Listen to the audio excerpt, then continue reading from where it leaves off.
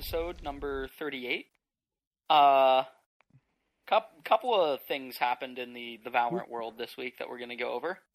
I see Hunter just got up, so let's not start with him for the drink. Oh, yeah. Face, what are you drinking? I'm currently drinking a Yellow Dog Brewing Squirrel Chaser Hazy Pale Ale. It's pretty good. It's not the best hazy I've had, mostly because it's not an IPA, it's a pale ale. And that's just worse in my opinion. But yeah, it's pretty good. I like the name of it because it's like Yellow Dog Brewing and they have a Squirrel Chaser beer. So that's what caught my eye more so than the fact that it was a hazy. Mm-hmm. All right, hazy is a plus too. Yeah, I had the beer the other day. I think I still have one kicking around the fridge. Yeah, we split a pack.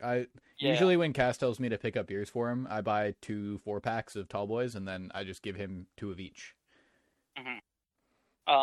So yeah, I think I have one kicking around the fridge somewhere, but not positive on that. I might have drank it already. Yeah, as Chase pointed out, it's a very... It's decent. It's a reliable beer. It's reliable, but it's also forgettable. Like, nothing to write home about, but, like, it ain't bad either. Got it. So it seems like you're in unison on that, on the opinion. What do you got, Hunter? I've got something that isn't, like, crazy wild, but it's something I've been wanting to try since week... I believe it was 4 of the podcast. It was week 4 and we had Alex on. Yeah, something like that. Yeah. Well, he pulled out the Bud Light Seltzer Retro Tie-Dye Pack. And while I've tried a lot of varieties of Bud Light Seltzer on this podcast, I had never had the tie-dye pack ones. And the flavors really do be popping. This is a blue raspberry. I also got the cherry limeade and the twisted berry. A little bit more of a, I guess, candy flavor to them versus more of a, I guess, realistic fruit flavor. And that's perfectly fine with me. They're nice. Is that what they're going for with tie-dye? Because that's what my question. Mm-hmm. Like, what makes it a tie-dye flavor? I thought maybe they'd be like mixing flavors or something.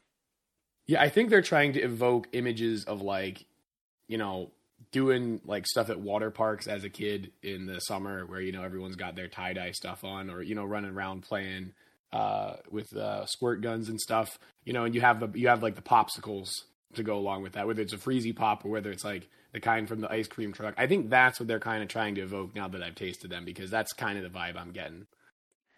I saw I didn't get any, but I did see that the Bud Light Seltzers had like a surf pack as well. I have not seen that one yet. When I was at the liquor store in the States, and it seemed like they were all going for like very tropical fruits.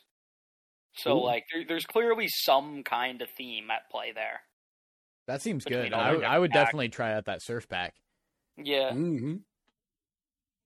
Yeah, I think I saw the surf pack and the tie-dye pack when I was at the liquor store in the States.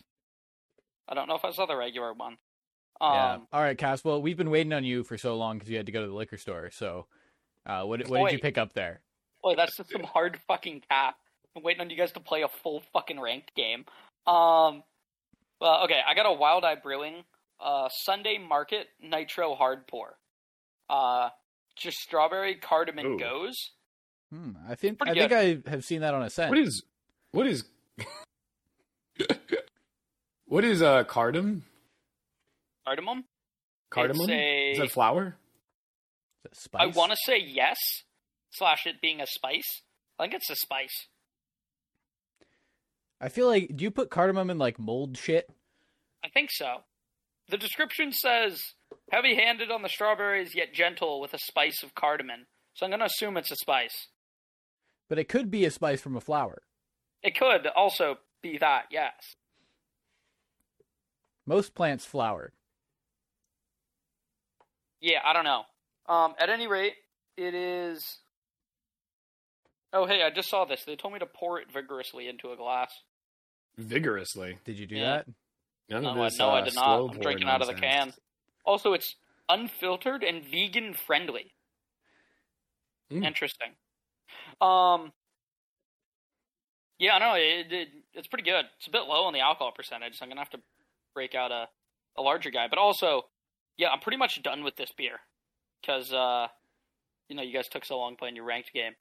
You guys couldn't have like just gone like 1-13 or something. You guys had to make it like a 13-11 or something like that. It's just a better game if you throw a few rounds. Yep. I really had to back off in the middle there. I'd like get no kills for about 10 rounds. It was it was just going to be too easy otherwise. Chase did have a very nice clutch in that game though, so he's selling himself short a little bit. I was just going for the TikTok of, like I threw and then came back at the end. Oh yeah. If you're not doing it for the talk, then what are you doing? Alrighty, well, at any rate, this isn't really a discussion topic. This is kind of just like a brief PSA, because I'm sure we're all going to agree on this. But there have been some leaks regarding the emotes being added into the game. Yeah, and I haven't seen much about it, but yeah. Right. Somebody pointed out something that I hadn't previously considered, but raises a really good point in that other games that allow you, like other quote-unquote first-person shooters, or I guess not even quote-unquote, other first-person shooters that allow you to have a third-person emote have been rather abused in other games. And the most common one I can think of is Destiny, in that it allows you to peek angles that you could not in first person. Have they not fixed that in Destiny, or is that just an issue in the past? I have no idea if they fixed it or not. I haven't played Destiny competitive basically since my first year of university, so that's like, 7-8 years ago? The reason why I asked is because a game that I do have played in the past, the Cycle Frontier, they had the same issue where it's normally a first person, but with third person you could peek stuff. So what they did is they modified it so the camera still does show you a third person view of your character, so that it looks the same when you do an emote, but in terms of what's revealed in terms of players, the camera is essentially still at the normal position. So like it ends up looking really weird if you like emote and then someone peeks you around a certain kind of corner, because it looks like they just kind of popped out of nowhere. But like that way you don't get an advantage from doing it. I've never played a game with emotes, so I have no idea how this operates, but I had no idea that this would be a third person thing. Is that guaranteed, or is that like a leap that you guys are making? That's kind of the only way to do emotes, because... Why? When you don't have to see it yourself, right? Like when you're teabagging someone, you know what's going on. Everyone else can see it. That's an interesting thought. Like, what if you're still first person, you're just doing a little dance move? Yeah, one thing people have also suggested about this, first of all, Chase, I agree that's interesting to think that, it might be about showing off to others, not for yourself. But one thing I've seen, Cass, is that a lot of people are feeling like the emotes have to be like pre-round and post-round, and post-round includes immediately after the last kill is yeah. Same as sprays. For the simple... What? Same as sprays. Yeah, same as sprays. You can spray. Well, same as not the mid-round spray. Yeah. Right. Yeah, like what you just can't emote when you can mid-round spray. And I feel like if they do that, it's going to be a complete non-issue. But that is true. And because they already determined some sprays as too distracting, right? Mm-hmm.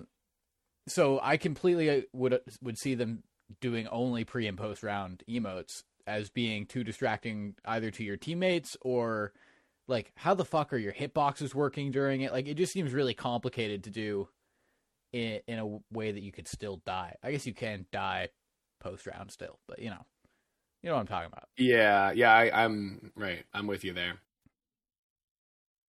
Yeah, I don't know. Just something that I hope they've thought through. I would assume that they have. Actually, Chase, you accidentally brought up a very interesting point, which is that, suppose it's a scenario where, you're saving or something, right? The enemy team wins the round, but then now you peek them to get those exit kills. You just see someone flossing or something. Yeah. You have to deal with the fact their hitbox is different than usual. Like that's a pretty minor issue, so I wouldn't mind if that was a thing, but that's kind of an interesting new caveat. I'd assume you couldn't do it if someone on the enemy team was alive. Well, that's not how sprays work. Right. That's what I'm saying. You can you get your post round spray even if someone's still alive. Okay. You could distract someone with an animated spray when they're trying to shoot you after the round. Yeah, I just don't think it'll be that big of a deal. Just like nobody sprays next to them in the hopes that it'll confuse them, the opposing person when they peek, you know? Yeah. Yeah, also, like, they're very liberal with their determination of what sprays are too distracting. I would, it depends on your definition of liberal. I would say they're very conservative. What do you mean? The way I look They're at very it, they're conservative in what they allow, or liberal. Right. Very conservative in what they allow. Right. I was saying they're liberal in their determination of it. Yeah. It's just the way quite that you a few look that at I it. feel like are like totally fine to have as mid-round sprays. They're just like, nope, can't do that one. Yeah, basically, it seems like anything that has any of the agents remotely in it, even if they're completely caricatured versions, they're just like, nope, can't do it. Okay, well, that I think is totally reasonable. Well, yeah, I think if you have like anything with like bright fucking colors that might distract you on your screen is also not really there, right? No, because some of the I know I can use my glitch pop spray mid round, and that's pretty bright. Yeah, there's like a Jet and an Omen spray that I have that I can use mid round that like have very distinctive colors. Well, then what is there besides animated sprays and sprays with characters? What is there that you can't use mid round? I'm not, since I'm not recording, so I don't have to worry about, my sounds coming through. I'm going to pull open Valorant and see if I can find the method behind the madness here as to what the sprays are. But keep going while I'm doing that. You don't have to wait for that. Yeah, well, I just think that the emotes is, I don't know, it just reminds me of Fortnite being the only game that I can think of that had emotes. Yeah. Obviously, you guys have brought up two other games that do have emotes. But yeah, like, it just seems a little weird and childish, and I already don't like BM shit already. I just think it'll be lame to emote. And, like, maybe it'll come out and, like, that's just what the vibe is, and you do it because now it's cool. But, like, I don't really, like, personally, I don't love it. Yeah, no, I fully agree. I think they're dumb. Like, I don't know, there were a couple of emotes in Destiny that were, like, somewhat useful in the overworld. Like, just because there's no VoIP. So you could just, like wave at somebody, Or, like, there was, like a thank you bow or something like that. Or, like, you could point at stuff. Like, those were all useful in, like, a PvE environment, having those emotes. But, like, the weird dances or anything, that, like, there's no value to that in my mind. So I don't, like, I generally agree with Chase. I think they're kind of childish and stupid to add. Yeah, you know who's gonna fucking love this? Tony. Tony is going to love emotes. Hey, I'm not gonna lie. I think I'm gonna enjoy it as well. I thought about it, and at first I was like, maybe it's kind of childish and dumb. And then I was like, there's gonna be a dab emote, and I'm gonna pay whatever it takes to get the dab emote for post round. Yeah, like it just seems childish, but at the same time, like, I'll probably do it if there's like free emotes. I'm absolutely gonna do it. Yeah. Sorry, I didn't mean to cut you off. Keep going. No, like I'd probably do it because that's gonna be the vibe. But I will look back and be like, yeah, I thought this was childish and dumb at one point. Yeah, I know. I have the best post round spray, being the air horn. I barely ever use it. What? I often let's discuss spray. our spraying. Let's consider our post round spraying habit. So, Cass, you said you rarely use your post round spray. Yeah. I pretty much spray every time that I get a clutch. Or win a round that's like a 1v1 or something, anything like that. I am the biggest sprayer of all. I literally have a reflex where the minute I've confirmed I've got the last kill in the round, I just spray the floor. Like, it's instant. It's like a quick flick. Like, I do it every single time I get the round-ending kill, regardless of how impressive the kill was, regardless if it was a clutch. Just like it's sort of like I'm trying to think what a good example would be. I guess it's like, if you're a football player and you just like throw the football into the stands every time after you score a touchdown, it's like that. It's just like as soon as you end the round, it's just like, ooh, it feels good to just flick to the ground and right back up with the spray. I think it looks cooler to flip to your knife and then stand still. What? That looks like you're like getting a snack or something at that point. Exactly. Yeah. No big deal. The no reaction. Like, I've been here before. Whatever. Yeah, I think the dopest thing you can do after you win like a 3v1 is flip to your knife and stand still. I don't know. I feel like that movement. gives off the vibe of either you're leaving to get a snack or you're like shocked at what you've done. No, I it's feel just like like that's a the I know. opposite of like I've been there before. I don't know. I was saying, like, if I ever score, like back when I played hockey, like, if I ever got, like, a super sick goal, I'd just skate off the ice. It's like dropping the mic. It's like, yeah, I just did that. Yeah, it's like a mic drop. It's just like a simple, like, yeah, that's it. That's the end. Mm-hmm. I fucking won that shit. And I have a dope knife, so I want people to see it. I feel like that does add to your case there for sure. I feel like I only use the post-round spray, ironically. Like, if I do something sick, I'm not going to blow the air horn off. But if I get, like, a clutch in the stupidest way possible, or, like, I'm just, like, bunny hopping full spraying at somebody when I get that last kill, like, yeah, I'm going to air horn. But, like, the air horn only comes out ironically, I feel. Interesting.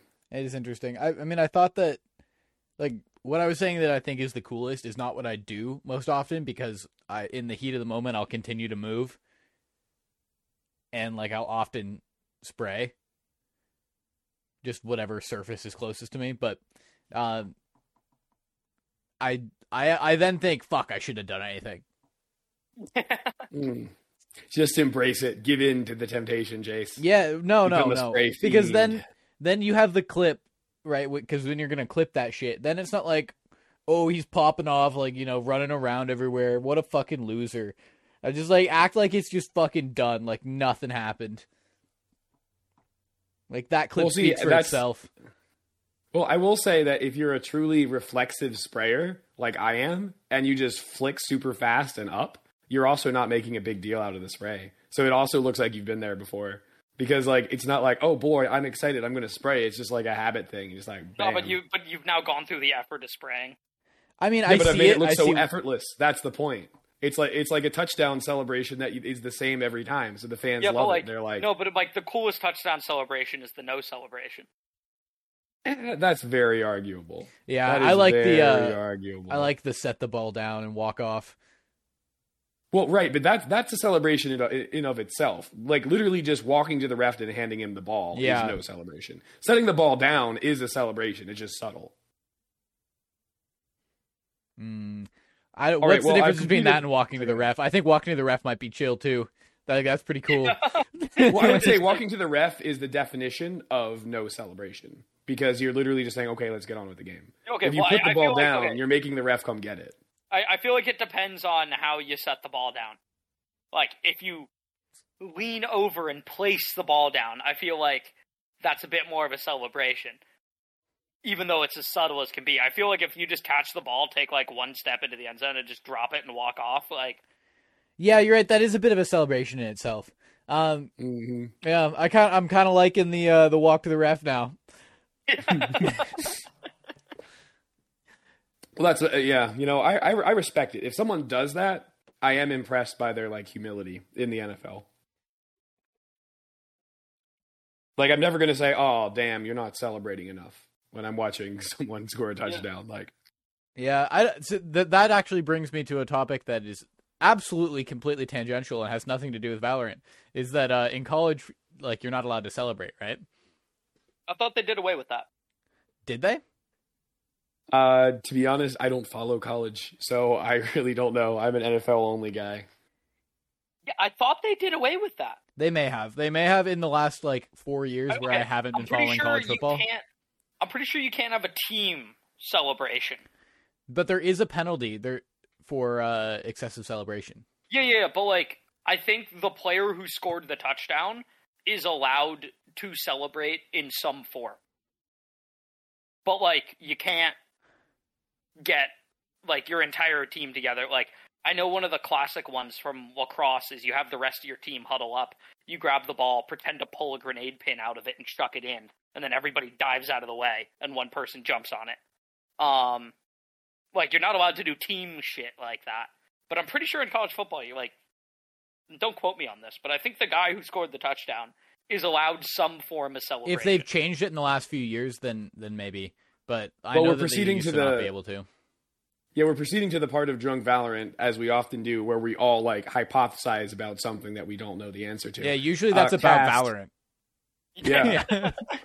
I have actually a little segue here to a topic that I think is going to be kind of short, but I thought it's really interesting. Do you mind if I just hit it? Go for it. So we were talking about celebrations in, in football, in lacrosse, and one of the controversies in the NFL has been the NFL has really been cracking down on taunting, where basically if you make some sort of, even if it's pretty minor, if you just gesture at an opponent, like you can get a flag for it, and it's a little unclear why they're doing this because no one likes it. But how that ties back into Valorant is that within the last week or two, maybe 2 weeks, there have been two major teabagging controversies in the esports world that I thought were worth discussing because they are so bizarre. So the first one, controversies, interesting. Yes. So the first one was in Apex Legends, and this one there's a tournament organizer that's kind of a small company with a lot of the work done by its owner. That has been doing, as I understand it, like a majority of the Apex Pro tournaments, like before like the official ones that really matter at the end of the year. But basically, the tournament's it's called Fate Legion. Fate Legion is the name of the org. And so, oddly enough, the owner of the org actually casts the actual tournaments as well, which is a bit of an odd situation for sure. And it led to in an Apex tournament, a player, after his teammate was dead and he had killed the people who had killed his teammate, as a joke, obviously, he teabagged his own teammate. And the owner was casting and he was watching his POV. And as soon as he saw the teabag, he said, well, that's not going to fly. That team is immediately disqualified. He just announced it as he was casting that the team was DQ'd. And then I guess since some people came in chat, including other people of the team who were dead in Twitch, and they were like, that was a teammate. And he said, it doesn't matter. Teabagging does not have a place in esports, and therefore the whole team is disqualified. And obviously that was not a popular decision. I mean, I feel like if it was in the rules, it was not. It was teabagging was not in the rules. It was something about you must display sportsmanlike conduct. And the thing is, I think you could argue that teabagging an opponent is unsportsmanlike, although it's still sort of a gray area since it just happens a lot. But teabagging a teammate, I think that's a pretty big stretch to call that unsportsmanlike behavior if that hasn't been explicitly spelled out beforehand.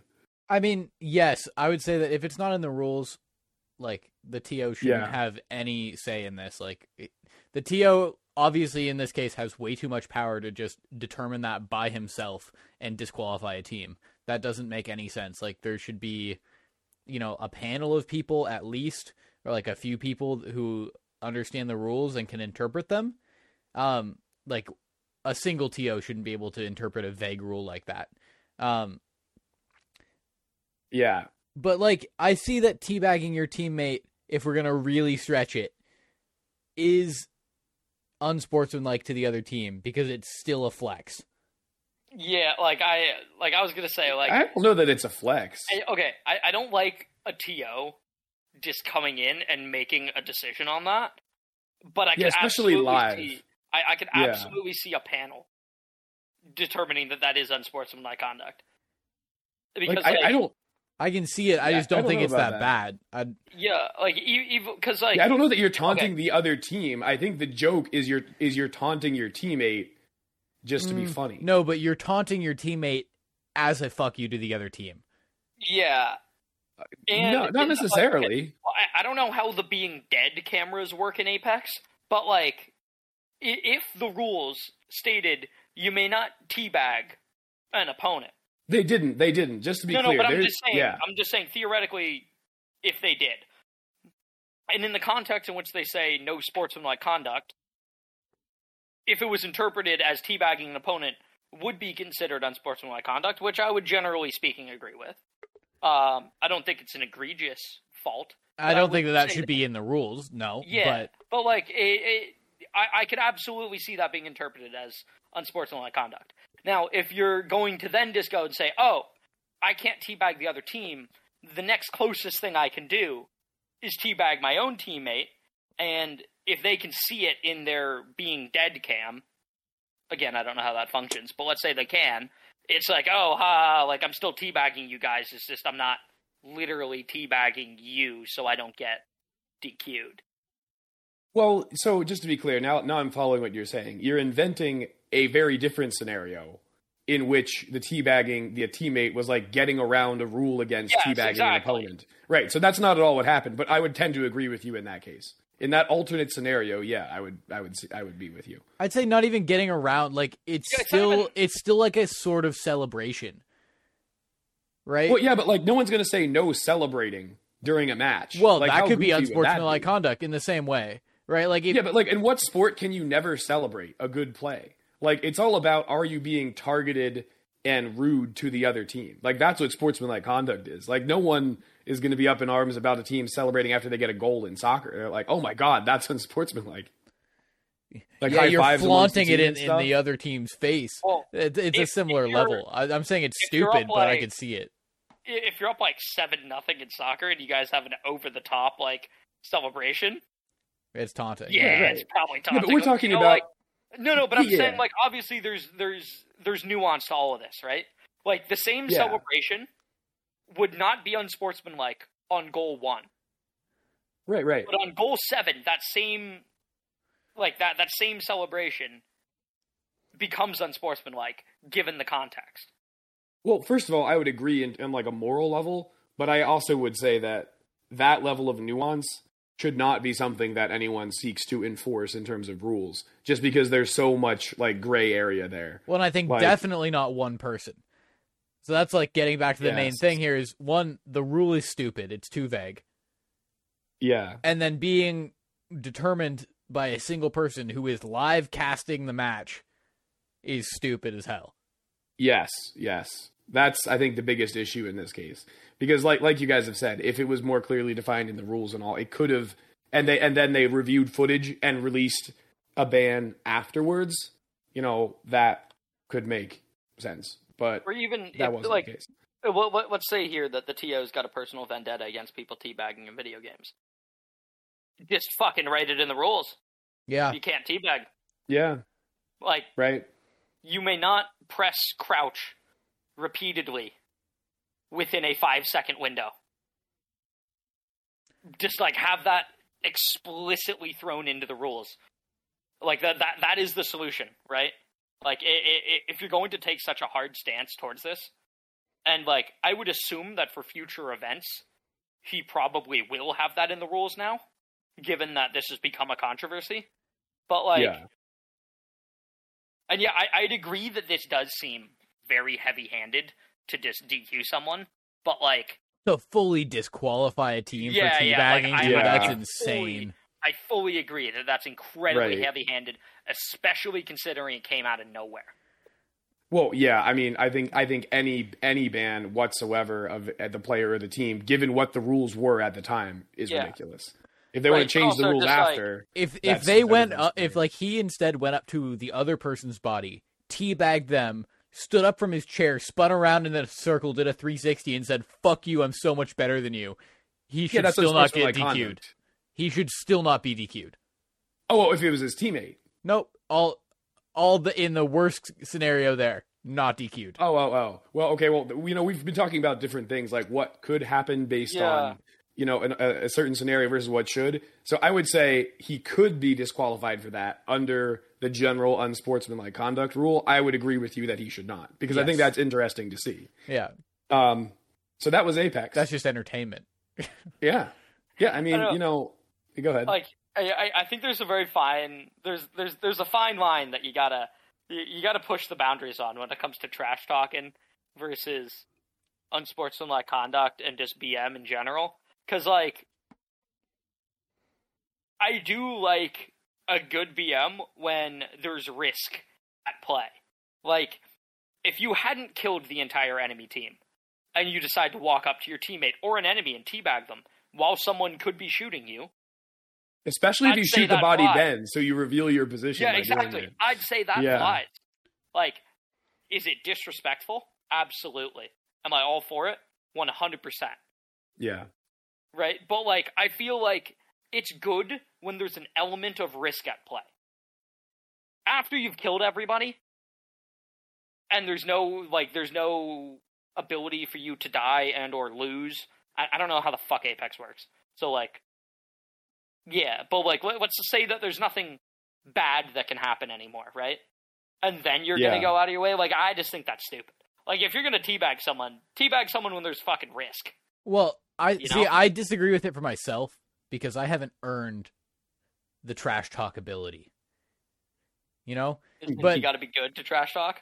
If someone, like, if you have, like, a personal thing with somebody and they're on a pro team, like, you know, pro esports is just entertainment in general for everybody else. That's how you're making your money, is you're entertaining viewers, like, less so about, like, how good you are at the game, right? It's an entertainment thing. That's how fucking every sport, esport, whatever, makes money. Butts and seats. Yeah. And that's just fun to watch sometimes. Right? It's fun to know the drama, like what's going on behind the scenes, what's going on outside of the game. That, like, oh, these people hate each other. Or, you know, these people are buddies and they're going to shit talk each other. You know, like, that's could be determined as unsportsmanlike conduct, but in the grand scheme of things, it's entertainment, and it's actually, I think, good for the sport. Yeah. I got back when I played lacrosse, I got in a bunch of shit with the ref because I was trash talking the enemy team's goalie. Because he was the goalie for my hockey team. So I was just giving him a bunch of shit during the game. Like, in an obviously, like jest manner. Mm-hmm. And, like, the ref took, like, serious offense to that. Yeah, I mean, like, I think that's the scenario, but I'm saying, like, you know, you haven't earned the respect to do that. Mm-hmm. Right? If you are a professional team and, you know, you guys played, like, Sunday hockey together, then you'd have the respect, you'd have the skill to be able to do that. Yeah. But, like, yeah, I don't know. I feel like for the most part, it's just unnecessary. Like, well, Cass, I'm a little confused. Are you suggesting it should be banned, or are you suggesting people just shouldn't do it? Because there's a big difference. More the latter. I'm just saying people just shouldn't do it. But I don't think you should get DQ'd for doing it. That's ridiculous. I don't think it should be in the rules. Well, Cass, I think if you're going to enforce it, it needs to be preemptively in the rules. Mm-hmm. And given that it wasn't, I feel like that should not be enforceable in any capacity, nor do I think it necessarily should ever be enforceable. I just feel like people in general shouldn't do it. Well, from that, we're going to up the stakes a little bit, getting to a much more serious issue, and one in Valorant related to teabagging. And this is going to be probably contain some of the heaviest subject matter we've discussed ever on the podcast. So for this reason, I'm going to say we just speak openly, and then if there's a cut right here, that will be, I just cut this section out and we're just going to skip it entirely. So I'm surprised I haven't heard about what the fuck you're about to talk about, because that seems like I have no clue what's coming. We're going from a, like, talking shit about talking shit to you saying, like, this is going to be heavy. Yeah, well, the issue itself isn't heavy. It's just the discussion can get heavy. Okay, so what happened was there's the Galorant's Discord server. And the What'd you say? I now know what you're talking about. Yeah, okay. Do you know, Chase? No idea. Okay, so there's the Galorant's Discord server, which is a Discord server that's quite big. I'm not in it. I'm not a gal, so I don't know exactly how big. But it's basically for anyone who doesn't identify as male. So it was initially for female, and then they opened it up to, like, marginalized gender identities as well. So as long as you're not male, you can be in the Galorant's Discord. And there are a bunch of pros, like female pros, in there as well. And so basically, one day, a user of the Discord went on a rant about how teabagging in video games is sexual assault. Because basically they're saying, you know, if you did this in real life, it's sexual assault. Therefore, like, you know, you're conveying your intent to do it. So it's kind of the same thing. And several members of the Gallerant's Discord took extreme offense to this because they said, in some cases, people came forward and said, like, I have been sexually assaulted, and equating teabagging in a video game to sexual assault and saying they're the same thing is really offensive to people who've actually had to go through that.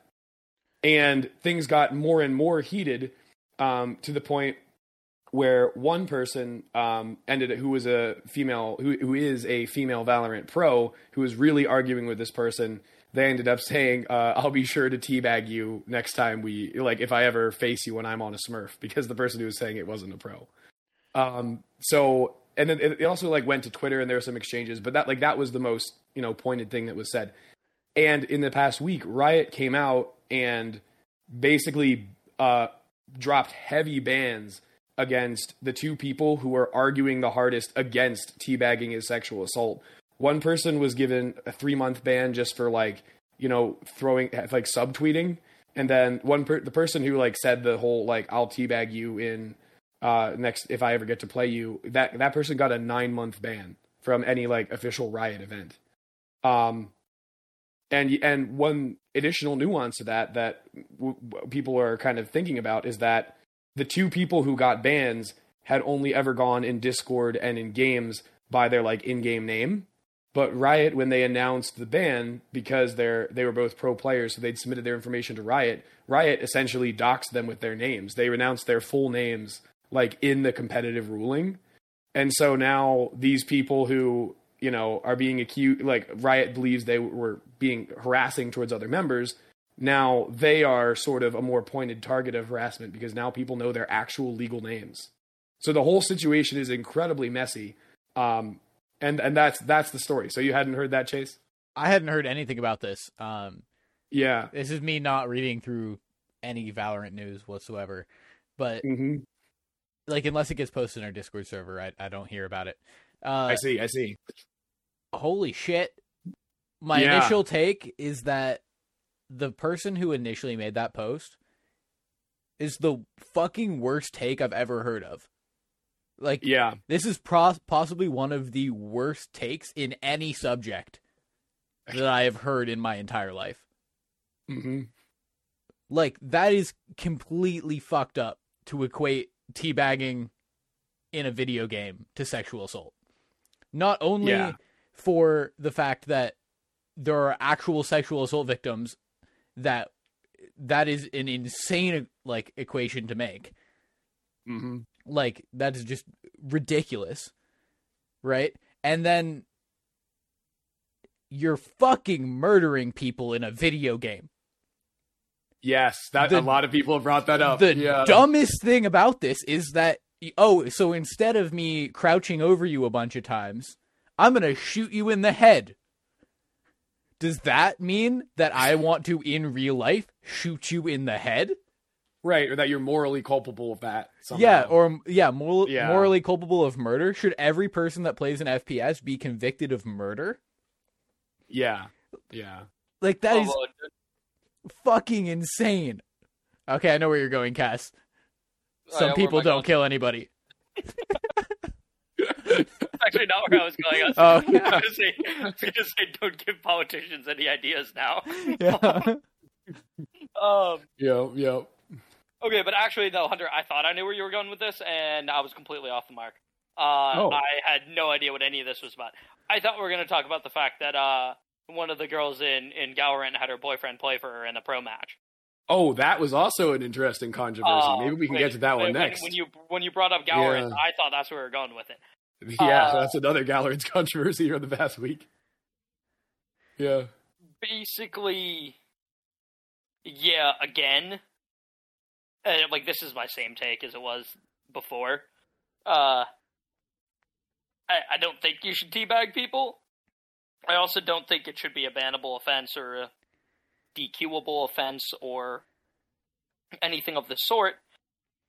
And also, Riot coming out and posting their full legal names, which, like, Yeah, I don't know. Okay, because that's a hard one. Because like whenever Riot makes an official announcement about a given player, like for example with the whole Sinatraa incident, in their legal ruling they said J Sinatraa Juan with the Sinatraa in quotes. So like that's obviously Right. like giving out his full name there. But like I feel like by nature of, I mean, first of all, Sinatraa was a rather prolific player to the point where everybody, like, even if you didn't already know his legal name, it wouldn't be hard to find.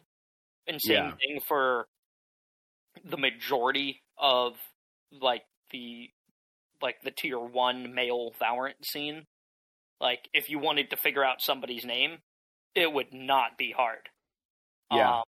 First result of a Google search kind of thing.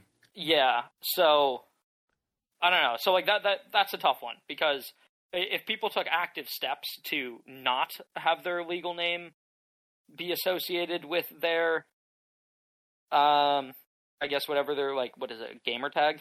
Yeah, their tag. Yeah, the yeah. Riot equivalent is. Yeah, I feel like maybe they shouldn't have gone out and done that, but like I understand that that's just probably their legal precedence, is to use someone's full legal name to avoid any confusion or loopholing about who is being banned. Yeah, that's what I was thinking, is that, like, obviously Riot is a official organization, right? So in the terms of the law, if they are making a statement about somebody's career as a, like, professional sporting organization, they have to really, like, their statement has to include the person's name in which they're stating this offense to, right? Because their tag is not legally associated with that person. Right. Unless Their name they is trademarked it. so. I mean, unless they like operate under like their tag as an LLC or a like sole proprietorship, right? Then it would be. And I doubt people. Nobody does that. that. Tier Valorant would do that. That would be fucking ridiculous to establish yourself as a sole proprietorship under your gamer tag. I could see someone at the level of like Tarek or Shroud doing that. Possibly, but Right. I feel like more likely they would like just trademark the their logo or copyright the name or whatever. However that fucking shit works. I think it's trademark for both of them, but it is a trademark for them. So I understand, like, in a legal ruling, you have to associate it with a player who is playing for this sports organization. But that's not even the point of this entire thing. I think it's just fucking ridiculous that they would come out and levy any punishment against these people, unless there was more to this story in which they were doxing the other person on the other side. You know, like, it's like you can't fight, involved. Like, don't fight fire with fire kind of deal.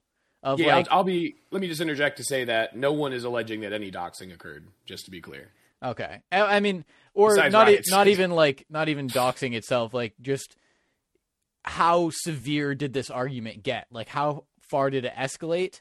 And were people punished on both sides for doing similar things? Or, like, does this have nothing to do about the content of the argument, but only about the actions taken? In which case, Riot might have a statement there. Yeah, so after diving pretty far deep down this rabbit hole, because I really wanted to understand the situation, since it's, fascinating in a terrible way.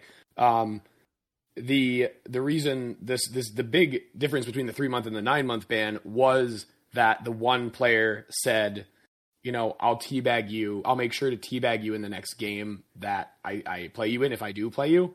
Because sort of the implication is you're saying you feel like, it's sexual assault, so I'm going to do something to you that you feel like is sexual assault.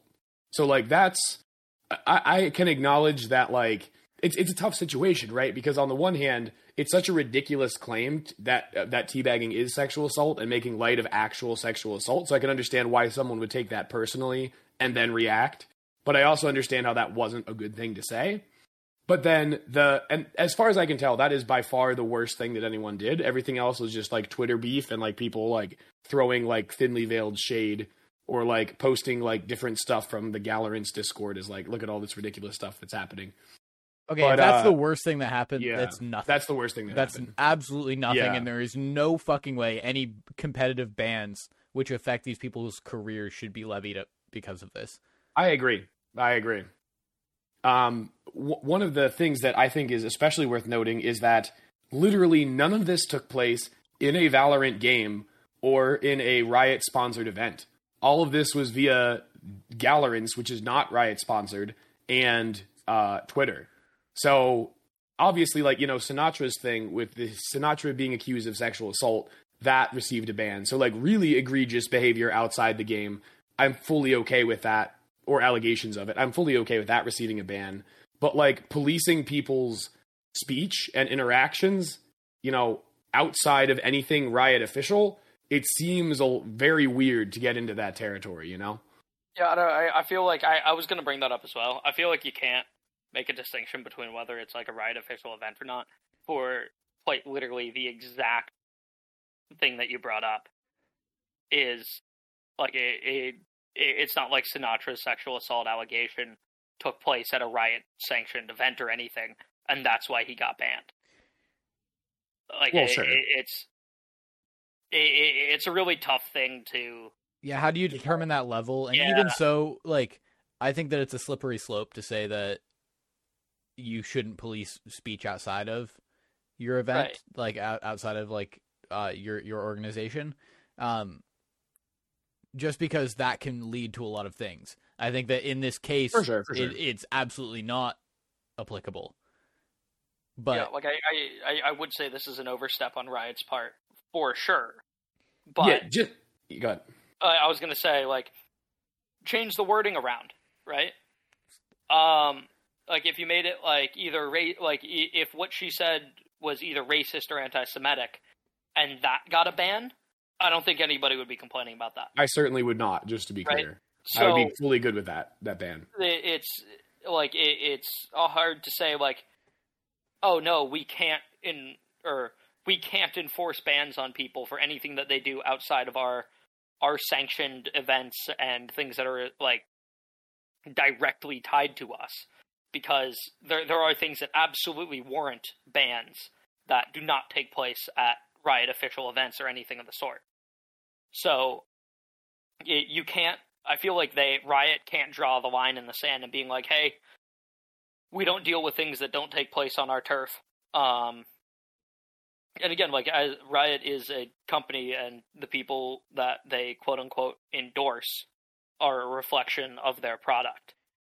Yeah. Well, just to be clear, Cass, I wasn't suggesting, because I brought up the Sinatra example as Riot taking good action, I wasn't suggesting that Riot should have this definitive line of like, oh, in Valorant or not in Valorant.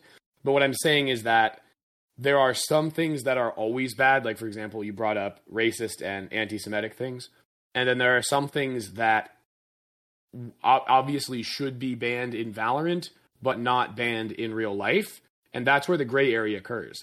Because, like, for example, if at a LAN or in a game, a Valorant pro typed in chat or said out loud to the other team, "Fuck you, you stupid piece of shit," like, that would be warranted for them to receive a ban. However, I feel like that flies. That's the shit. Well, but there are things that you could say. That would be something that would be in the gray area for sure. You could say that should warrant a ban. I don't think the example that you just listed should, but I understand what you're getting at. Either way, so yeah, I don't know what Riot would think of that specific phrase, but there are things you could say that aren't like one of those especially hot, just don't say these words, that you could say to an opponent, that if someone then released a video of you in real life at a bar in a heated argument with your friend and you said, "Fuck you, you stupid piece of shit," like, you shouldn't be banned from Valorant for saying that to someone at a bar. Whereas you could argue, once again, maybe that's not the best example. There are some things inside the game that would be more of an issue themselves. So like that's sort of the distinction I'm making. Not that they shouldn't police speech outside, because it does reflect their product. It's just that there's a bit of a difference there, and I feel like where they drew the line was way too far on the side of, them taking sides of a heated online debate when they didn't need to take a side at all. Yeah, and the debate is just so stupid. Like, that's what I can't get. Like, who at Riot was like, yes, the public opinion, this will look good for us if we levy a ban against these people, right? Like, who is saying that? What is the community support for either side here? Are there people on the side of like the OP? I'm not really familiar with it. I know Penguinzo, Moist Critical, he actually went ahead and interviewed on his like main YouTube channel and on Twitch. He interviewed at least one of the two people who had been handed the ban, and he was very sympathetic to them and was basically commiserating with them that it didn't make sense. So a lot of prominent voices are speaking out against the bans. And one thing that people have suggested is that Riot is overreacting in this case because Riot themselves have, from a couple years ago, been, I don't know if anything's current, maybe there's some ongoing lawsuits still, but essentially there have been some stuff that's come out from Riot over the years of female employees suing Riot for sexual harassment / assault stuff. So maybe Riot is like, you know, if someone says this is sexual assault, we can't allow anyone to, you know, respond harshly to that. Otherwise, it will look like maybe we're condoning sexual assault. I think that's still a stretch, but that's what some people are thinking. Maybe that's kind of the angle that Riot's coming at this from. I thought it was Blizzard that had sexual assault problems. It was Riot. Well, Blizzard has had much worse ones because Blizzards go all the way to the top, to the CEO. Like, he directly, it is alleged and it seems to be backed up by fact that he directly told an employee, a female employee, that she should kill herself. And he was like, oh, well, I wasn't serious. Like, not in a heated gaming moment, he like straight up like wrote that to her in an email. So that's a much worse situation. Okay, regardless of the context in which whether he should or should not have done that. Yeah. I feel like that's not sexual assault, though. Well, okay, yeah. Just to be clear, no, assault and harassment are very different things, by the way. Yeah. But what I really should have said is bad treatment of females is a weird word, but I'll just use it. Bad treatment of females was a issue that went all the way to the top of Blizzard. Whereas with Riot, it seemed like maybe they just weren't doing a good job of, you know, dealing with incidents as they arose. And it seems like it mostly came out like 3 years ago or something, and maybe there's still some ongoing litigation. Like nothing, there's been no recent scandals with Riot. It's just been something that people are saying maybe they're like hypersensitive to it. Yeah, this seems like it goes against them more. Like the part that I can't wrap my brain around is if Riot is siding with the part that is like saying, oh yes, teabagging is equivalent or similar to sexual assault because it is displaying intent.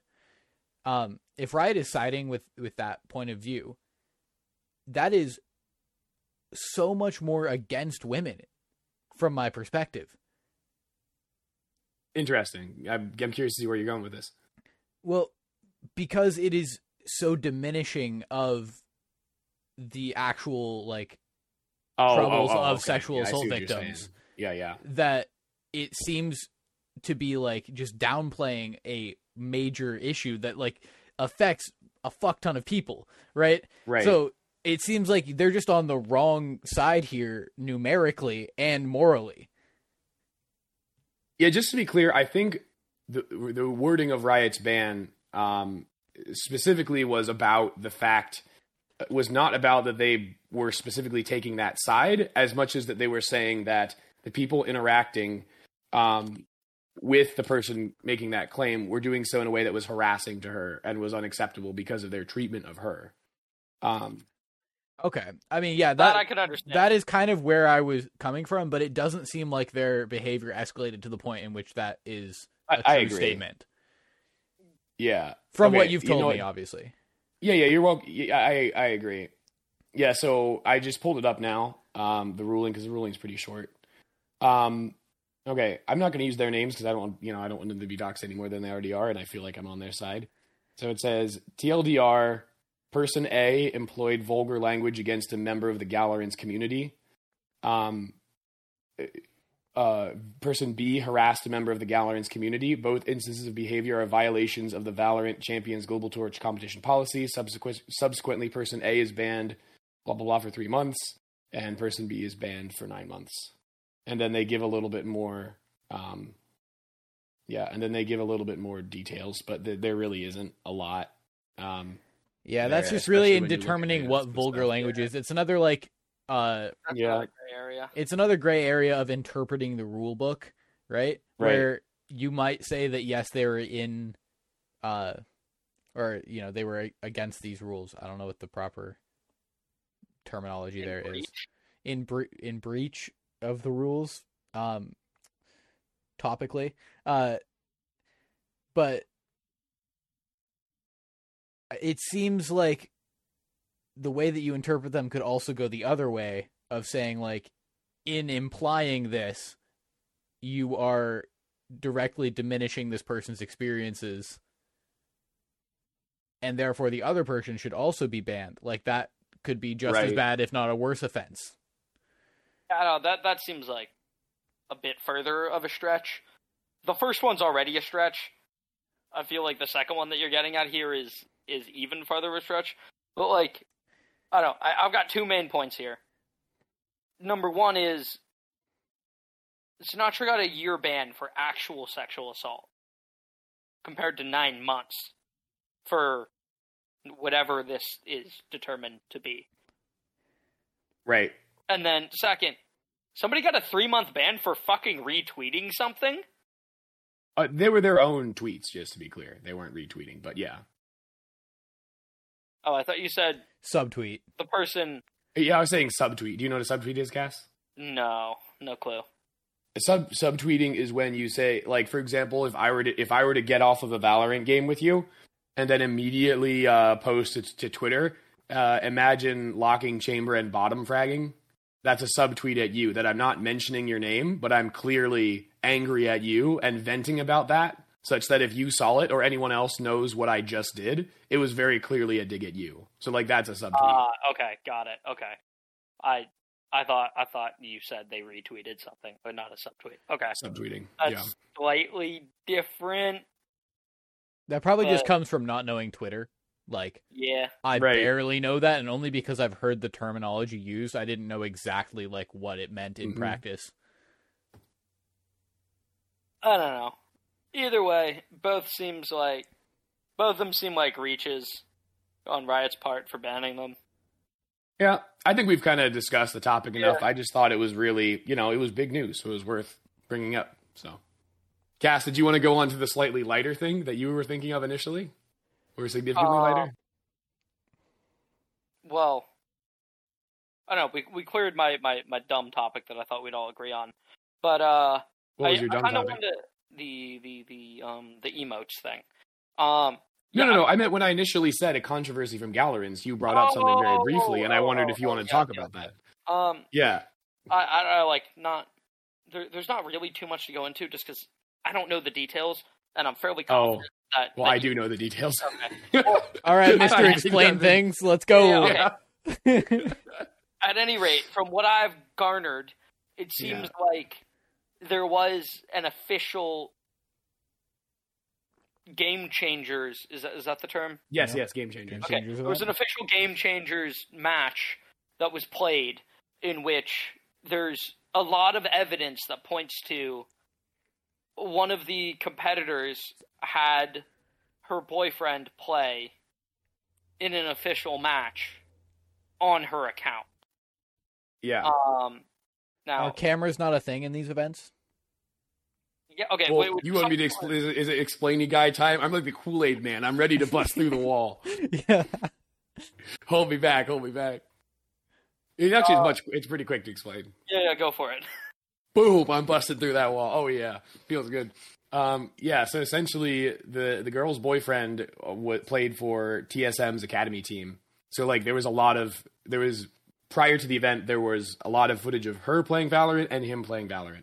They didn't use face cams for the event. I assume it was like a online tournament. Actually, I'm pretty sure. Yeah, it definitely was an online it has tournament. to I have don't know why I been, said I yeah. assume. It kinda Right. has- I don't know why I said I assumed. That was very clearly the situation. And when first of all, the person who played on her account, this is the weakest point of showing the link, did really well. Had a far better ACS through the tournament than the girlfriend had ever had. But then there are two much stronger points. One of them is that all of the settings of the account exactly matched the boyfriend and not the girlfriend. Oh, like So, like they changed the settings before this tournament. like yes, right. So the key bindings for like abilities were exactly the same as the boyfriend had always used and the girlfriend had never used. And then like the mini map, like I think the girlfriend uses rotate and the boyfriend uses fixed, and they use different like scaling for it. And it was the boyfriend's way. And then the nail in the coffin was that the org still released like the team's like comms for the event, like you know the videos from with including like the Discord audio. And whenever the girlfriend talked, the audio is muted in the video that the org released, despite the fact that you can see in the Discord overlay that they're talking. So it's like such a blatantly obvious move. It's just hilarious.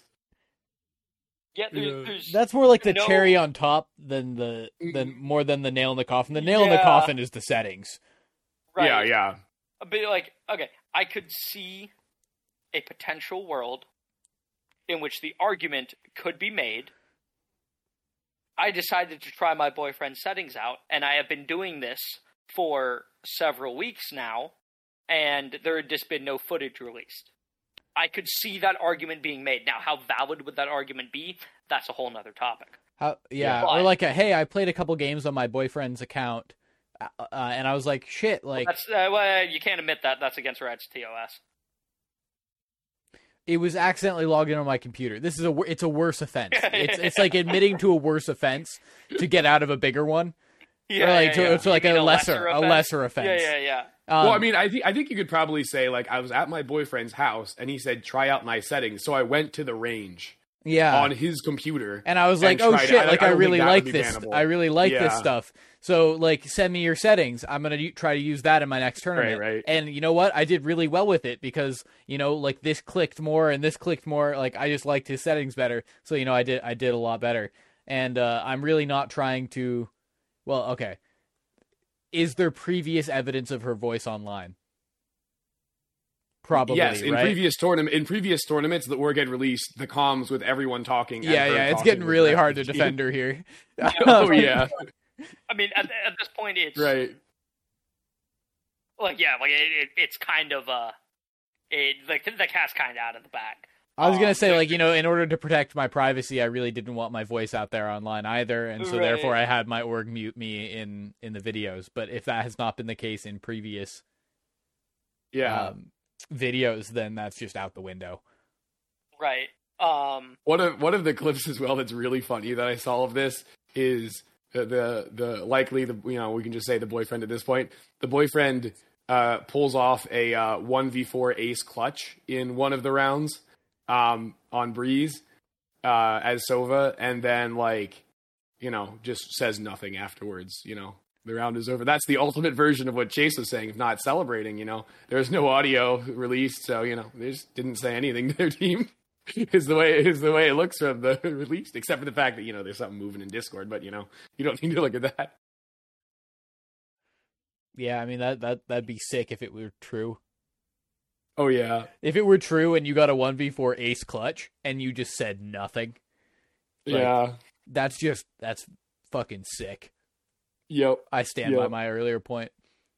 Mm-hmm. Typically, the only thing I'd say is thanks to my team who's like, yo, sick. Like, that was dope.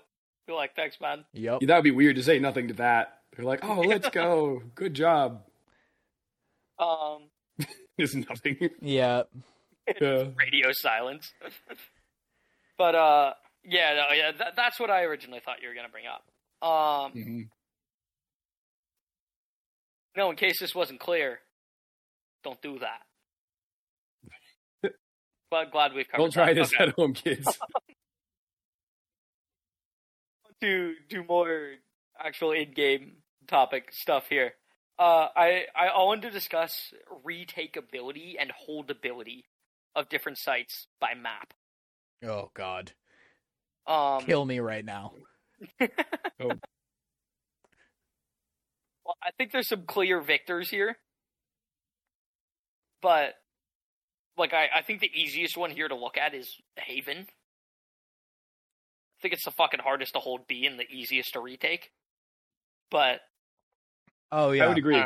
I mean, there's a couple of standouts here, and like I was joking with Kill Myself, if we were to go through every fucking site and discuss how good it is, like please don't make me do that.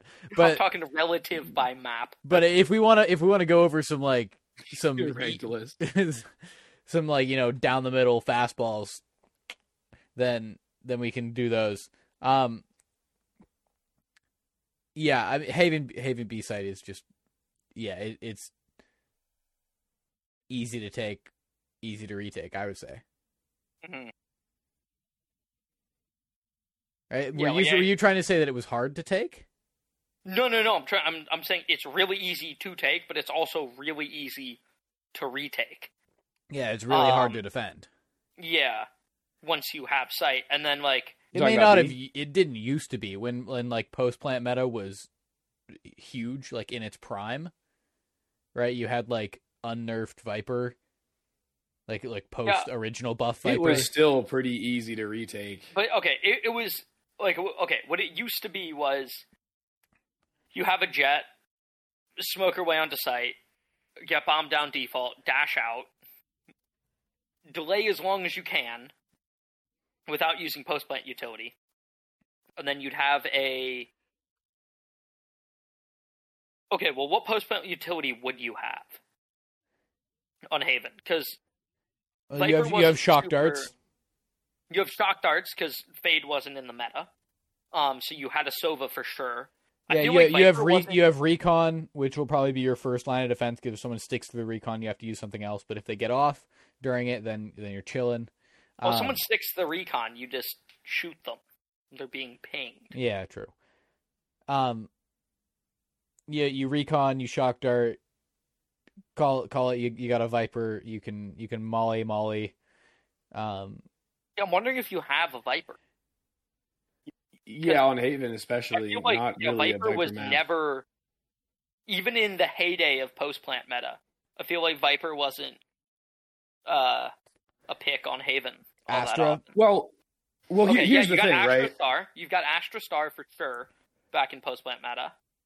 My thought on the whole post plant meta on B Haven specifically is I really don't feel like that was a post plant meta site, and the reason being that the biggest issue with holding B is in addition to holding both sides of site from defenders retaking from there, you have to deal with the very fast flank from A lobby and also pushing out garage. And if defenders get through either garage or A lobby, then it's a pretty short distance to anywhere in defender spawn. So unless you have some wacky lineup from like C site where nowhere is on at this point, when I can't talk. Unless you have some wacky lineup from like C site where no one is at this point, so the defenders just don't expect it. Like any traditional lineup, you still risk being overrun very easily. So I would say even in post plant meta, B was very easy to retake. Which I think is an argument that we're trying to make here. Well, it's the argument that you were trying to make. I was trying to say back in post plant meta maybe, but now it's definitely easy to retake. Yeah, and I'm saying, and that's where I'm disagreeing slightly, saying I think it was always pretty easy to retake. Like, yeah, it helped having post plant meta for sure. Right, and then I think if not the easiest to retake, up there for sure with B-Side Haven is A-Site Bind. I feel like that's another site in which you see it's relatively easy to get plant down. And then it becomes incredibly hard to hold. Well, it becomes incredibly hard to hold in the same way that I find like I see a similarity between that and like B-Site Icebox, whereas you're sectioning off a portion of the site to plant.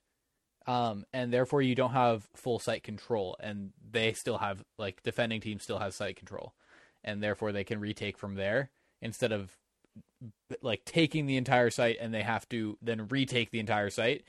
They already have site. You just have like a little portion of it. Right. So that would be A site bind. That would be B side icebox. I mean, A side icebox too. Yeah, possibly. Talking about, Chase, just to be clear, you're talking about sites where you can realistically get a plant down while not having full site control. Yeah. I would also throw in the mix A site Pearl. Yeah, I was playing that earlier today.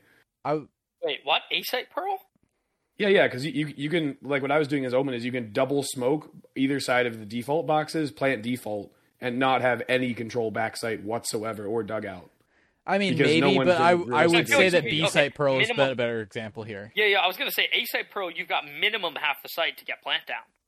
I'm saying the difference here is on Icebox, both A and B site. All you need is a teeny little sliver, so you can drop your Sage Wall down and get that. I guess down. that is a little bit different. Yeah. Right, like on A-site Pearl, you need half of site.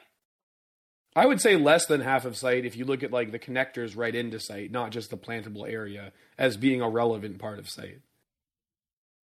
Yeah, I mean, I can see where you're coming from. Like, and I think that there are ways that you can play a lot of sites that Yeah. make it so that you only take a little bit of site control, get the bomb down, and then play back. But Right. where is that very common / the way you have to play it? I see like B-site Icebox, B-site Pearl. Yeah, I'm more so. I'm agreeing with you guys Yeah. now that I understand more. Because also I'm I'm not thinking disagreeing. like you can do it on A-site bind. You can do a fast showers take and just Sage Wall up, plant in that teeny little corner, and just be like, we're gonna turtle up in showers. Well, I would say the better example, if we're not using agent-specific utility, would say if you can just get yourself to triple, you can plant fairly safely in triple, and then watch it from showers, regardless of the Sage Wall. Yeah, no, and like- I think that that's also like a on the edge, but a pretty good example of a site that's easy to take, but only a portion of it, so therefore easy to retake. Yeah. Right, but then like take like a scent, right? To get a plant off on a scent, you can't just hit a sliver of it. Yeah, I you mean, have to take site.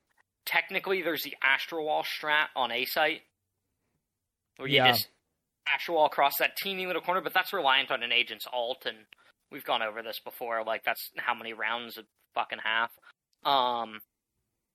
So I feel like that one doesn't really count. I feel like Ascent, in my opinion, Ascent is very fair on takeability versus retakeability. Yeah, I mean, if can't- you're comparing the two of them, then like I think B-site's harder to retake, but also not really because there's limited spaces that people can be. Yeah, also getting out of heaven on A site is a bitch if you're stuck there, and then like I don't know, like obviously if like we're talking 5v5 retake, I feel like Ascent A site Ascent A site is easier to retake compared to Ascent B site in a 5v5 scenario. But as soon as you're down members, I feel like A site becomes harder to retake. Possibly, Yes. but Ascent is really not the point of this conversation because I agree with you. They're both pretty fair. Yeah, I feel like they're both pretty fair. I think that on the opposite end of the spectrum, you have bind B-site.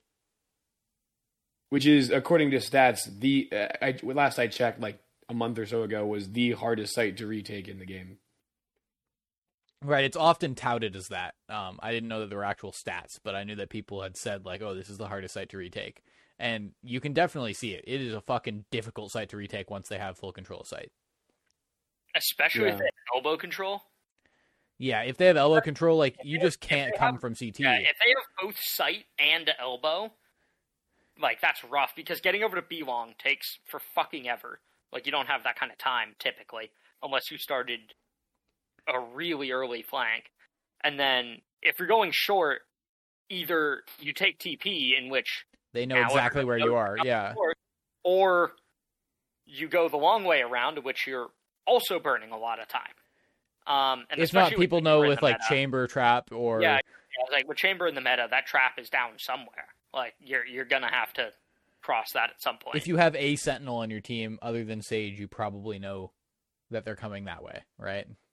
Yeah, I think to kind of summarize and put my own thoughts on it as well, there's sort of three reasons why B-side is so hard to retake. One is hookah. Jumping out of hookah is always tough, and that applies whether you're taking the site the first time or retaking. So that one's like applies equally both ways, but definitely makes it hard for retaking. Two is, like you guys were saying, if you go around along, you take so much time to do that. And three, which we haven't discussed yet, is I'm trying to think if there's another map where this is true. But basically, the path from long to elbow as an attacker when you're first taking sight is pretty short. It's not that hard to get into elbow from long. And then from that point, you now can threaten the defenders very quickly and easily from two different angles while they're coming from their own spawn. Because when you're coming from spawn as a defender, you have to worry about people like peeking you CT or peeking you from elbow. And like that's, I think, fairly unique that it can be so dangerous just approaching the site from your spawn. I think the other thing is, like, unlike B-side Ascent is the easiest example I can come up with, is no matter how much site control you have, you can't plant truly open to everything. Yeah. Whereas on True. on B on Bind, you can plant so open that you could be literally anywhere holding this. Like, specifically the one that goes semi on top of the tube. Yeah. You can make that plant so open once you have sight. Whereas there are other sites, and the one that comes to mind is B Ascent, where no matter how much site control you have, you can't plant open for everything.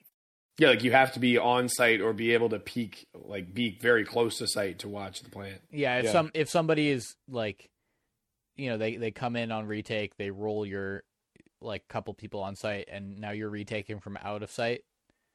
That's difficult. Yeah, it happened in our game on Ascent earlier today. Yeah. Mm-hmm.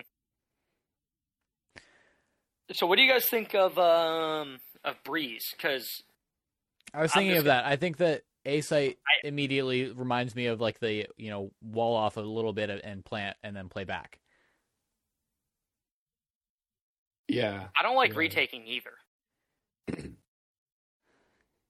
Yeah, I'm trying to think of how much of, I don't know how relevant it is to the discussion, if it still would fall under the same category of being a difficult retake. But what I'm kind of thinking is that I feel like part of the issue with Breeze is just a big map. So the rotate, if you're B main and then and you hear, oh, they're getting the plant down on A, the amount of time it takes you just to run across the map to get to position to fight that it feels significant. Yeah, it's just big. Yeah. I don't know. I feel like it's easier to get bomb down on A. Definitely easier to get bombed down on A. I would agree. Assuming you have a Viper. Even so, if you have smokes, you can get bombed down. I feel like, okay, Astronomen I feel like can't quite get the job done, because I feel like Brim could. If all you're trying to do is get plant down, I feel like Brim having the ability to smoke right titty between the titties and the area that leads towards double doors, I feel like having all three of those smokes drop at once fully sections off that area of the site that you're trying to plant in. But I feel like with only two smokes, you're leaving one of those exposed. Yeah, but you probably just leave between the titties? No, right titty exposed. Definitely not between the titties. That's the worst to leave exposed, in my opinion, because then you're exposing yourself to stairs, backside, bridge. Between the I would agree with Chase there. Also, because the default Viper wall for A, you still have to clear right titty to an extent if someone's going to hang around in front of your Viper wall, and that just in cubby there. Yeah. Yeah, I don't. I'm just thinking that and that's doable. That's not a tall order. No. I'm just trying to say that okay, first of all, stairs does not give you an angle to where you're going to plant from between the titties. Not smoking that off stairs. It'd be crossing to get there. It wouldn't be when you're planting, obviously. But it'd be coming in onto site. Yeah, but I feel like that's the smoke that I was talking about that goes to double doors, assuming dome smoke here. The smoke that cuts off double doors is the same smoke that cuts off stairs. Possibly, yeah. Now, bridge, I think bridge, you're true. I think you're right, bridge goes between the titties for sure. Yeah. And yellow. And yellow, yeah. So you choose to smoke the left two, and you don't smoke the right because you cannot expose yourself to the backside and still get the plant off pretty easily there. Right. I'm just thinking that the easiest one for your team to hold from, like, without a smoke, they can just have their gun out ready to shoot, would be between the titties. So, like, if you have to leave one available, that's the one that your team can most readily fight, is it not? No, because they have to push around the titty, and they can only peek you from one angle once you've gotten plant down. Or are you talking before you even get plant down? No, I'm talking to get plant down. I'm talking to get the plant. It's the easiest one for your team to cover. Come on, where are you pre-aiming when you peek that angle from caves? Well, yeah, but I'm taking that angle before any wall goes up. Yeah, but I'm you know where you're... right titty. Everyone's pre-aiming that corner of right titty. Oh, yeah, for sure. Everybody. And but so... That's before where any smokes pop. That's where it's easiest to clear. So you clear that shit, smokes go down, and you have the full sight control. Or like the little sight control that you need. From caves, I can't clear cubby. No, but while you're planting, like, you have to have someone push up with you. Yeah. And if you don't clear cubby and you smoke that off, someone can easily come through and shorty you in the ass to stop plant. That is true. But who the fuck has a shorty? Assuming it's a full buy round. I guess the opera that's they're holding opping that right angle. titty. Yeah. What are you talking about? Literally you. That angle. Yeah. Okay, bad point taken. Okay, but do you think A is easier to retake? I think that A is easier to retake than B. I feel like if you've got... No, no, that's false. B is definitely easier to retake. So A is easier to get plant down, harder to retake, and then the opposite is true for B site. I feel like A is easier to retake. Well, I'm leaning towards A being easier to retake simply because when you're flanking on A, you have the two paths through caves, which allow you a lot of flexibility in... It makes it hard for one person to hold the cave's flank. Whereas on B, if one person is in window... Unless the person has literally flanked like all the way through attacker spawn to come to window from that side, like you can see anyone who goes into tunnels. You could go tunnels to window. Well, sure, but that takes a really long time. Like the point is that if you're going all the way through elbow, that would to get there either you as the attackers didn't contest elbow at all, or you. Somebody could come up that mid-connector area, which I don't know what it's called, where the cannon is. I guess they could. No, but you have a chamber trap there. Right, and realistically, on Breeze, frequently you're going to have some amount of presence mid. You have some idea of what's going on there, or like you said, the chamber trap. So that to me, as someone who in many cases ends up flanking when retaking, that to me makes A feel a little bit easier. I don't know. I feel like it's tough because I feel like both are kind of brutal to retake. Yeah, I was going to say that I was going to add a caveat into this. If you have smokes, like if you have a smoker still alive who has smokes left, I feel like A site's way easier to retake because of your ability to single smoke off caves. But I feel like B site is a site I'd rather retake if my smokes character on my team is dead. Yeah, and I'll add to that B site having pillar as the place that the plant normally is around, assuming it's not like crazy open, means that you can peek the plant from a lot more angles because of that round object. Whereas, to take a hypothetical that I've seen happen many times, if the attacker's plant default on A, so right by right titty, and then they have one player who's like lurking through halls, maybe they even get a kill or two. But then, it ends up with a situation where it's a 2v2, the two defenders are both on spike, one of them is either pushing caves or, ready to peek the person who is going to swing from caves, and then the other attacker is way over on like bridge, then like that is a situation that heavily favors the defenders. Because in many cases, the person on bridge is not going to get really much of an angle on the defenders doing the retake. Whereas, if you have someone just on the opposite side of pillar on B, you can much more quickly get into position to like defend the spike plant as an attacker holding the post plant. Yeah, in that scenario, because you're completely walled off basically on where they planted on A site. I feel like, though, that does raise a side point, which I don't really want to get into because I feel like it'll take that long.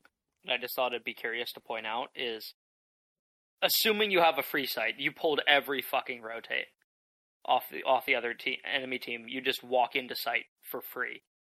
Yeah. I think that raises a good point. How far do you want to advance after you get that plant? Like if you had site completely for free and you could plant somewhere else, would you? I'm not even talking about A site in particular. I was thinking more broad strokes here. Like, take any site, for example, right? Like, I'm going to go to Haven here, or not Haven, Ascent, because we determined that was, like, the fairest in terms of takeability versus retakeability. But, like, say one person pushes Garage on your team, pulls every single rotate, calls out, hey, all 5B, and you guys 4-man just walk out onto A. You plant spike as open as possible. How far would you want to push out of A site to try to hold that? Right? Not super far, right? Like that's probably somebody goes Heaven. Probably someone goes Heaven, but does that Heaven person push into spawn? I would personally say no. No, like they're gonna at most hold top ramps and look down to try to get a peek off there. That's what I'd think. But like that's pretty far. If you're talking about far. Scale of ramp of like this site itself, like that's pushing pretty far. Which is why I'm thinking that like if you get plant down A site Breeze, why do you even want to be bridged? Yeah, you don't want to. There's still too many angles they could come from. I feel like being yellow is almost as far as you want to go. That gives you a lot of site control, deep site, and assuming in this scenario that I've laid out, right, the enemy team who is all 5B decides, hey, let's just walk all 5 of us, or not walk, but like run and push all 5 of us through T-spawn. Then what the fuck are you going to do at bridge? Well, just to be clear, when I was mentioning the whole bridge scenario, the thing is the bridge flank can be actually quite useful prior to the very end of the round. Because if you can get the bridge flank just right, you can shoot people in the back of the head who are looking towards caves. But the issue is that, as an attacker, obviously, as the round continues to develop, now you can't help with preventing the defuse. But that being said, it can be very powerful. You can often get multiple free kills if you get the timing right to appear on bridge when they don't expect it. Or even if you get a kill in halls and just have that pressure of being in halls, now the defenders have to split their attention between caves and directly behind them, which is a very uncomfortable place to be, particularly if they're like around the titties themselves. Yeah, it's a very useful strategy, but it doesn't work well late round. Yeah, really the problem is if you're the last alive or one of 2 alive at bridge and the spike is planted default, then you have an uphill battle to be of any sort of use during that final stage. So that's sort of the gamble you take. Yeah, I guess aside from time pressure. But okay, are we determining that A site easier to take, easier to retake on Breeze? I think so.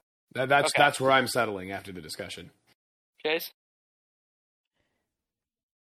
I still think I'd rather retake B, but I agree to disagree here. Okay, fair enough.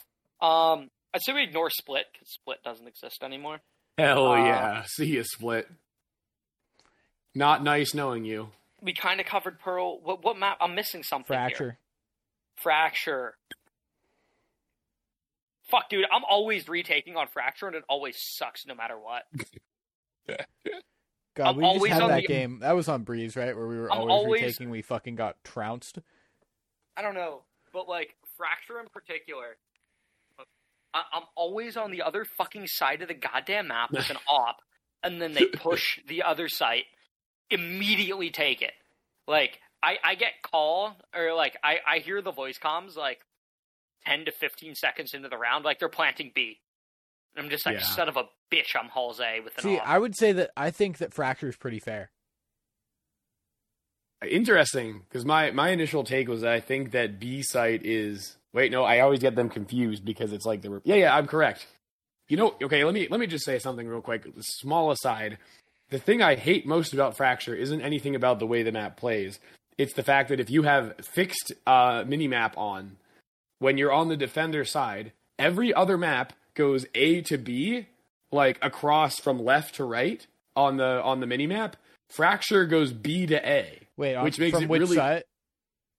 Hold on. On attacker side? Yeah, you're sorry. Yeah, I said defender side. You're right. From attacker side. Well, attacker side, most maps. Sorry, defender side. I got it backwards. Yes, okay. It is defender side because like Haven, just to really get my bearings and get the viewers, the listeners' bearings. Haven, you're a defender. It goes left to right, A, B, C. Fracture, if you're a defender, it goes. Left it to still right, goes A, B. B. Yeah. What the heck? I'm just tripping. Yes. Oh, whatever. Also, okay. Anyway, that was a very you... weird tangent. Why the fuck are you playing fixed minimap? Oh, okay. We've had this discussion before. The reason that I use fixed minimap is because it's better. Because unlike Cass, who for some reason likes to watch the minimap instead of where his shots are going. Yeah, it's nice to actually have a bigger, more zoomed out view, so you don't have to press your map to bring it up. We've definitely brought this before. Like brought this up like multiple times before because the first time I was like, yeah, what the fuck, I play fixed, and then I like got in game the next time I was like, no, I don't, I play rotating. No, you switched to rotating at one point after I brought it up, I'm pretty sure. I don't know That's if I did. That's literally what Chase just said, right? No, I don't know if I ever did. If I ever swapped or if I was just wrong and vehemently disagreed with you for no reason. Funny. I'm pretty sure I convinced you to swap at one point. If that is, then that speaks better on my initial point where I was disagreeing with you. But in the other case where I was just wrong, then like it's just I was wrong. Yeah. Okay, but all that aside, I feel like A is harder to retake. That's what you're gonna say, right? I was gonna say B. Fuck, which one's which again? Fracture is confusing. A is the one with drop. A is the one with drop. A has drop. B has tower. A is harder to retake. I feel like B is harder to retake. Well, fuck drop. I fucking hate drop as an existence. Fuck. Yeah, I know you do. Because every time I suggest a drop, like popping out a drop on a save, you're just like, no. Yeah, that's the worst idea ever. I agree with Chase here. That's like on a save rushing drop because they're like, it sounds cool. We're all charging off the cliff. But like charging off a cliff, it often results in death and nothing else. Yeah, that's the same thing as like rush, on a... I feel like is way better. Wait. Hold on. Before you go anywhere, Chase is going to have a similar agreement or a similar position to me on this, in which charging off of cliffs is fucking phenomenal. And you should do it more. If you have a parachute, or like, what are we talking here? If you got a pair of skis on your feet. Got a pair of skis on, baby. Yeah, I snowboard as well, like, obviously. Do I do jumps ever? No, not really. I'm not good at snowboarding, but like... But you should aim to charge off cliffs more in your life. And I like to take that to Valorant. Yeah, see, that's where we vehemently disagree again. See, I will charge off of cliffs anytime as long as it's not in Valorant, because fuck 5-man pushing drop and 5-man pushing hookah. Imagine on a save you 5-man push out a hookah. It's just a stupid fucking idea. Jet smoke and dash onto site / raise with a flash packing into backside. You get a KO to pop flash out of that smoke. Y'all jump out, guns blazing, classics right clicking. And they have 3 angles. No, more than that. They have at least 4 angles to be holding. Okay, you know what? Do I think and just gun you down in the air while you're not accurate? I'm right-clicking with a classic. Someone opts you right as you start to get into hookah. Whoever said I was accurate. You have a smoke doing the whole thing, so yeah, you have to pop out of this smoke. You're just like lambs to the slaughter, lemmings off a cliff. It's unexpected. Yeah. I feel like it's very expected because a lot of people are idiots. No. Okay. No. When I say that we should go drop on Fracture, I'm not talking about a 5-man push. I have no problem with Chase staying, I guess, regular spawn side and pushing halls, because I feel like when you see, or when you get the call that there's a fuck ton of presence drop, or even if you don't get that call, say you're playing Chamber and you're holding A-halls, but your trap goes off, and you hear a bunch of people stomping around on drop, like, now you have to worry about drop. You can't just worry about halls. So I feel like having the person on the other side come late halls, super fucking valuable. Same thing with thing with like making a bunch of presence in hookah. I feel like having somebody long to follow up on that.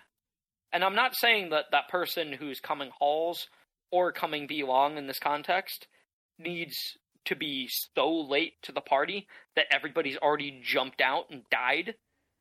I'm just saying you might want to be fashionably late to the party to the point where you might be forgotten about or overlooked.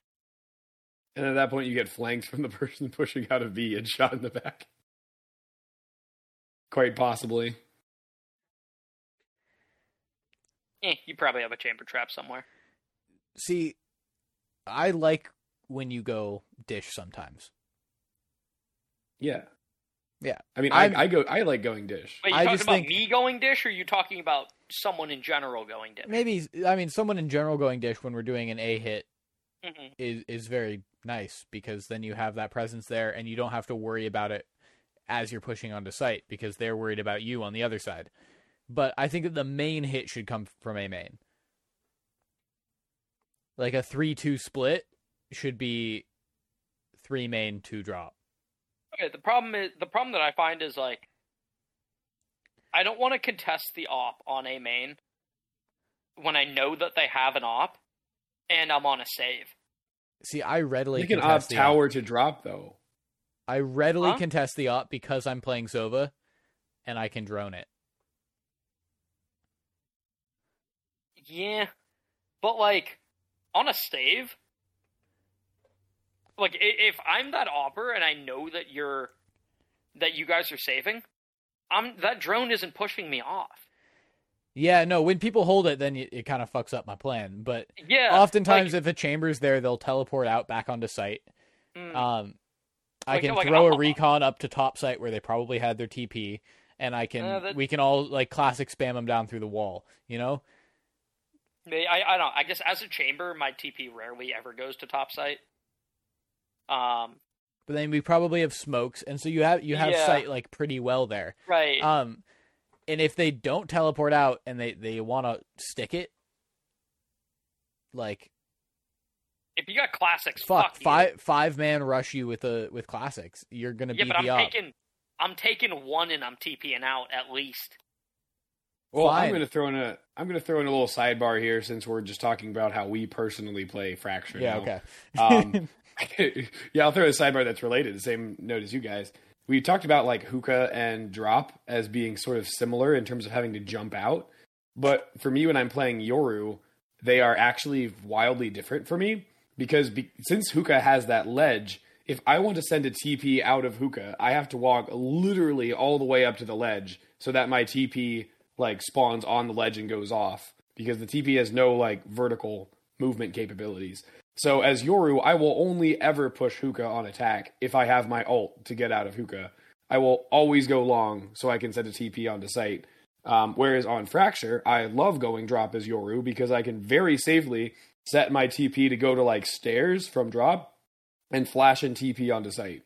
So they could not be more different for me as a Yoru main, despite the fact that they are somewhat similar in how they play out for most people. Yeah, that's interesting. Yeah, that makes sense. Okay. Honestly, I realized there's also kind of a sidebar, but Yoru on Pearl might be meta. Ooh. It's so fucking hard to deal with where a Yoru could be on that map. Yeah, that's fair. But also, what were you saying, Chase? Oh, I was going to say that we're going to wrap it up here, but I had a little topic that I don't know if is even going to be a topic or just me like weirdly thinking about something in my mind. But I was thinking hard about why Hunter and I were confused about what the sites were on Fracture. And in my mind, there's a north and a south of every map. And it varies map to map. It does. And what fucks me up on Fracture is that obviously like defenders spawn in the middle. And so I think that I don't know. I was North is regular T-spawn. Is that what you're thinking? No. I was saying because North is always to the defender's back on every map. I know. I disagree. What? I'm saying that it flips map to map for me. Really? Yeah. Oh, no. So here. No. T side always spawns facing north. T-Spawn always. What are you talking about? T-Spawn always spawns facing south. In my way of looking at it, like literally, Cass and I have opposite perspectives, and then Chase is just out there with a wild card. I'm just running wild in here. But here's what I'm thinking: like Haven.